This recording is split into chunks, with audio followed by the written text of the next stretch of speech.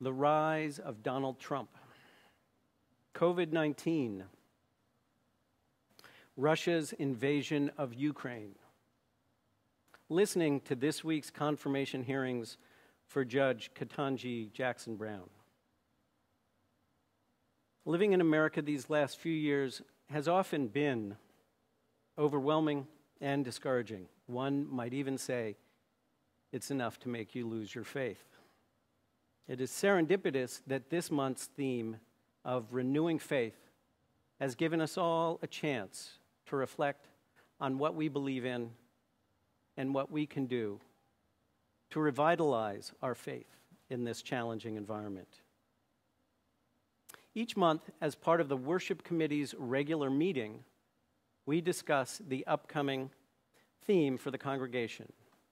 The conversation about today's topic that happened at our last meeting was unusually lively. Everyone had something important to contribute and felt especially engaged by the topic. I suspect that many of you had similar experiences in chalice circles. I think this is the nature of discussing the idea of faith with Unitarian Universalists. It is baked into the foundation of our denomination. The fourth principle, a free and responsible search for truth and meaning, calls on us to take responsibility for articulating what is true for each of us, and is why we offer a curriculum called Designing Your Own Theology. That's a pretty tall order. It's not the sort of thing that is one and done. We commit ourselves to an ongoing relationship to our faith. As we move through life, experience presents new insights to us and challenges to what we thought was solid and reliable.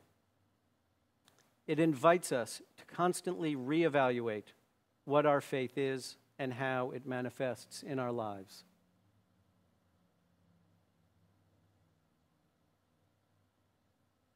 So, here we are at the end of the month. What do you think? What did you come up with?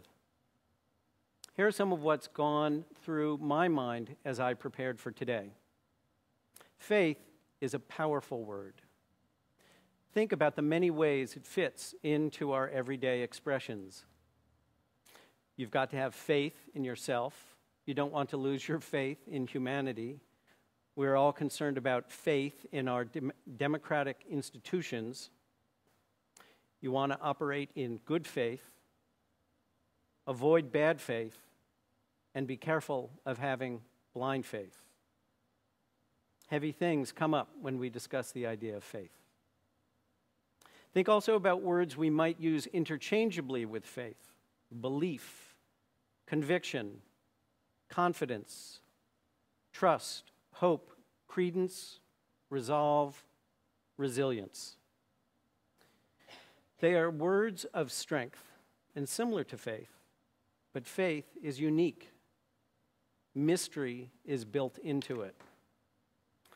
Faith implies something that can never fully be known. It is always just beyond your reach. You choose to believe something in spite of the fact that it can't be proven. And actually, that's some of what makes faith powerful. You are held by a broader view. That even if your situation seems dark or difficult, you hold on to the idea that it will be okay, you will be okay. Everything will unfold in its way. Honestly, I have struggled to articulate my own faith exactly, probably because I don't have a very clear answer to the question, does God exist? When I spoke with my daughter Ruby and her boyfriend Hayden about it last month ago, my response to them was something like this: I have faith that if I show up, if I give my best, if I am patient with my imperfections and those of others, if I do the work of trying to see things from someone else's perspective, And if I can bring love and humility to each moment, positive things can happen, meaningful things, important things. Ruby and Hayden weren't so sure that was enough to fit their definition of faith. When I was in college, I did an internship in Jersey City, New Jersey. Jersey City is just across the river from New York City and has developed into a hip and desirable place to live.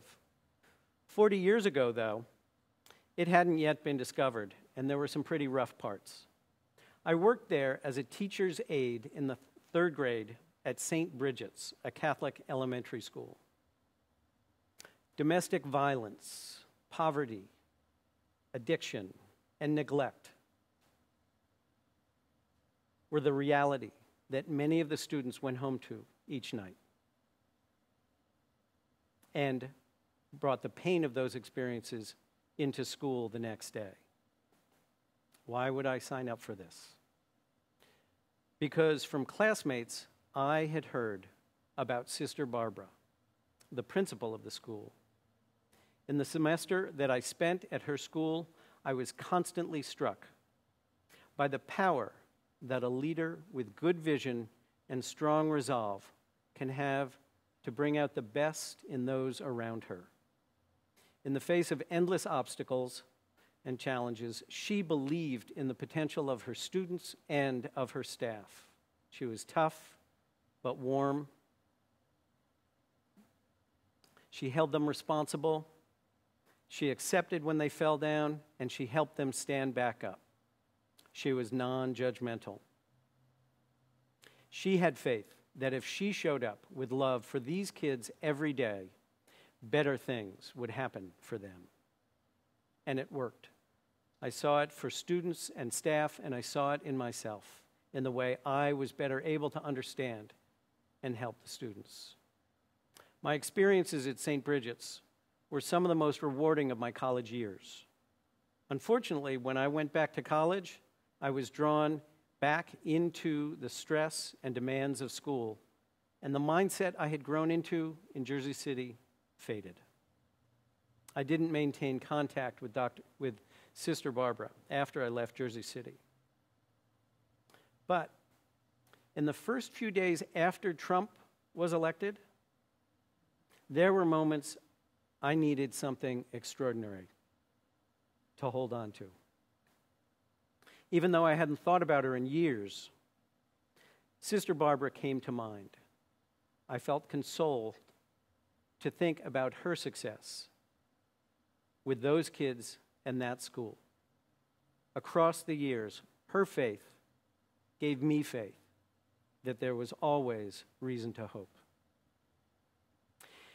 In the call to worship this morning, I used a quote from William Sloane Coffin. He said, "I love the recklessness of faith.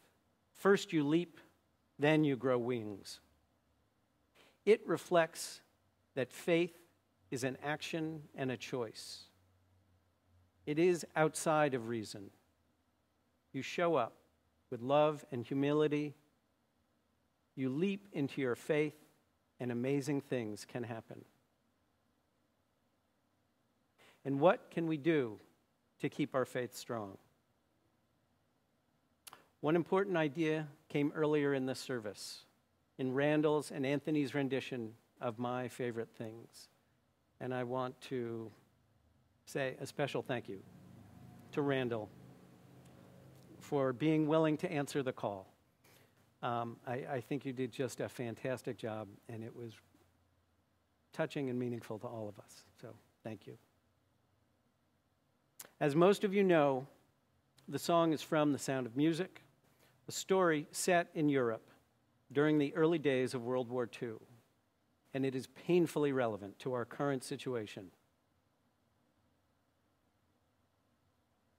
When you feel scared and hurt, remember to connect to the things that bring you joy. The idea is simple but powerful. Along the same lines, you can think back to what you brought into faith in the first place. Life gets busy. Things get in the way. We lose sight of what's most dear to us. if you can step away, even briefly, from the immediate demands of your day, you can get back to a clearer, broader state of mind.